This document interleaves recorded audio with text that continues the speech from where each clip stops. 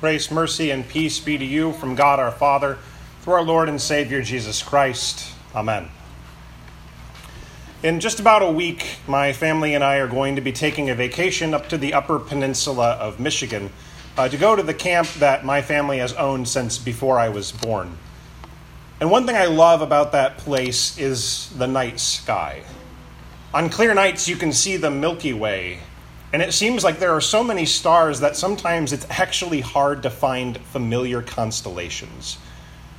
The northern lights sometimes also appear, lots of wonderful memories.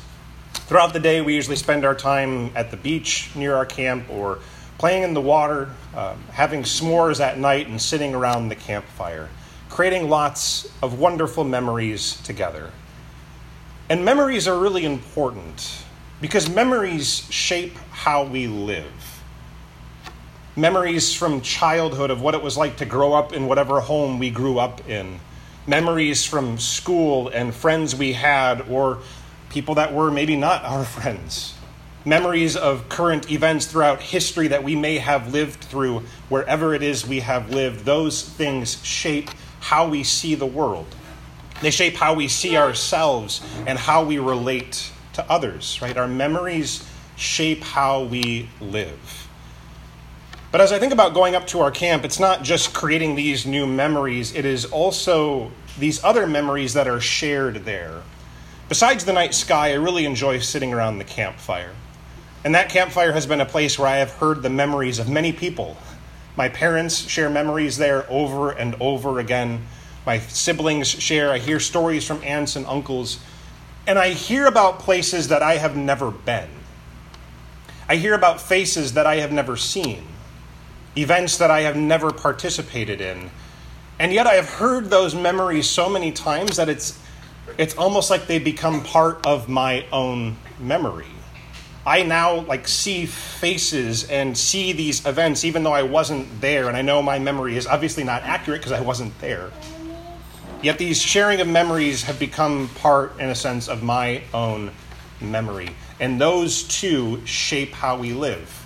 Shapes how I relate to my family, how I view other people, situations that I think are funny or that are frightening. It shapes how we live. Today, I really want to focus on God's words that we have in the story of Genesis today. And I imagine for many of us, it's probably a somewhat familiar story of the flood and Noah. This is a story that often shows up in children's books, children's Bibles. It's in children's Sunday school songs. And even if you go to toy stores, you can often find bathtub toys that have arks and boats or bed sheets that are the same. Which kind of bothers me because this isn't really a great children's story. It's a very sad story as far as it starts out. God has created everything, and it's wonderful, and it's good, and it's thriving. And he creates people in his own image, that they might bear his authority and carry out his love and care for the creation. But by the beginning of the story of Noah, God looks at his creation, and it's full of destruction. And it's full of destruction because of the human creatures that were there. This is not what God planned. God didn't plan for his creation to be filled up with destruction. He intended it to be full of life, to be full of abundance and peace. We hear at the beginning of the story of Genesis that God regrets making people, and it grieves him to his heart. This isn't what he planned. Right? And so he instead decides to wash the whole thing clean, to send a flood to wipe out all that destruction. He speaks to Noah. Noah builds. Animals show up 2 by 2 and also 7 by 7 to go into the ark. And God sends the flood upon the earth. After the flood subsides, after hundreds of days, Noah and his family and the animals all come out. And Noah makes a sacrifice. And we hear that this aroma goes up before God, and he smells the sacrifice, and he says in his heart, "Never again will I flood the earth and destroy all things." Never again, even though the hearts of people are wicked from their youth. Even though nothing, it seems, has changed, right? God understands that problem of wickedness remains that heart of the issue. And yet he commits to never destroy the earth by a flood.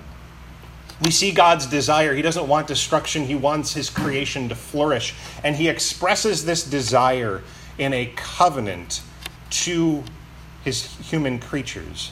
But this covenant is special because it's not just to Noah. And it's not just a covenant between Noah and his descendants. It's actually a covenant between God and every living thing. All the animals that come out of the ark, the things that crawl along the ground, the birds that fly, all living things. God makes a covenant with them. And then to remind himself of this covenant, God puts a bow in the sky. I find that sometimes we often think the rainbow is a reminder for us, right? We're supposed to see the rainbow and remember that God is merciful.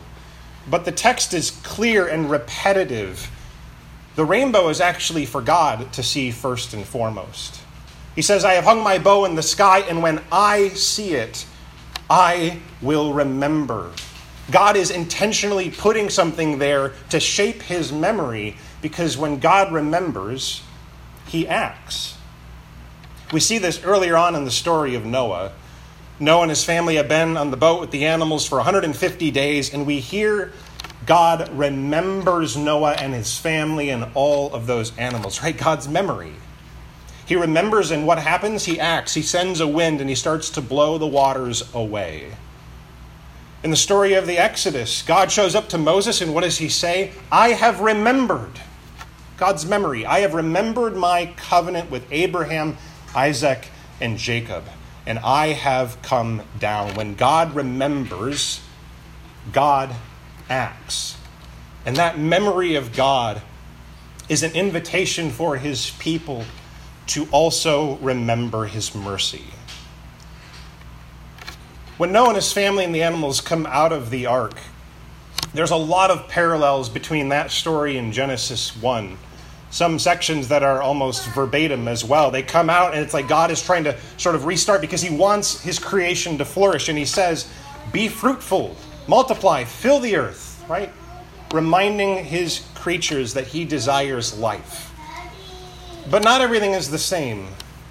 Now, God understands that problem of wickedness still remains. And with that wickedness, God has some changes. He says he's going to hold people accountable. And not only people, but he's actually going to hold animals accountable also for the blood of human creatures. God doesn't want more destruction. He doesn't want a Cain and Abel story again. He wants things to thrive. Even though he knows the problem of wickedness remains, he is shaping the memory of his people that they might live differently, that they might hear his promise of mercy and live their lives accordingly. God continues to promise to remember, not just his covenant with Noah, but most especially his new covenant with Jesus that has been established by his blood. And it's a covenant that's established not simply for human creatures, but also for all living things. God's desire is still not to destroy, but to make his creation flourish. And he is accomplishing this through his Son. But he is doing so by going to the very heart of the issue. Christ shows up, right? And what does he do? He brings life. He brings healing. He brings abundance. But he also becomes sin to take care of that issue of the heart. He becomes sin. He doesn't come around and kill anybody. Instead, he dies and offers his life for the many. He brings forgiveness, and by his resurrection comes the promise of the resurrection of the body. And after the resurrection of all the dead, as we say in the Creed, comes eternal life. And we hear Paul talk about this in Romans chapter 8, that after that takes place, the entire creation is set free from its bondage. God's desire in Christ is that all things would flourish. And he is still working that out in Christ by bringing restoration to his human creatures as he has made us in his image. God remembers his mercy, and he continues to work his acts of grace. This incredible covenant of life and forgiveness and salvation is also established with a sign. And by sign, I don't mean something that sort of resembles something else, but like a concrete thing, right? A rainbow in the sky is a rainbow in the sky. But God establishes this new covenant also with the sign. On the night when Christ was betrayed, he took bread and he broke it and gave it to his disciples, saying, "This is my body." He also took the cup and gave it to his disciples, saying, "This is the new covenant in my blood." Right? It is his body and blood, but the reason I mention this idea of sign here is because he says, "Do this unto my remembrance." We're probably more familiar with the language of "do this in remembrance of me," in which it sounds like we're the ones that are remembering.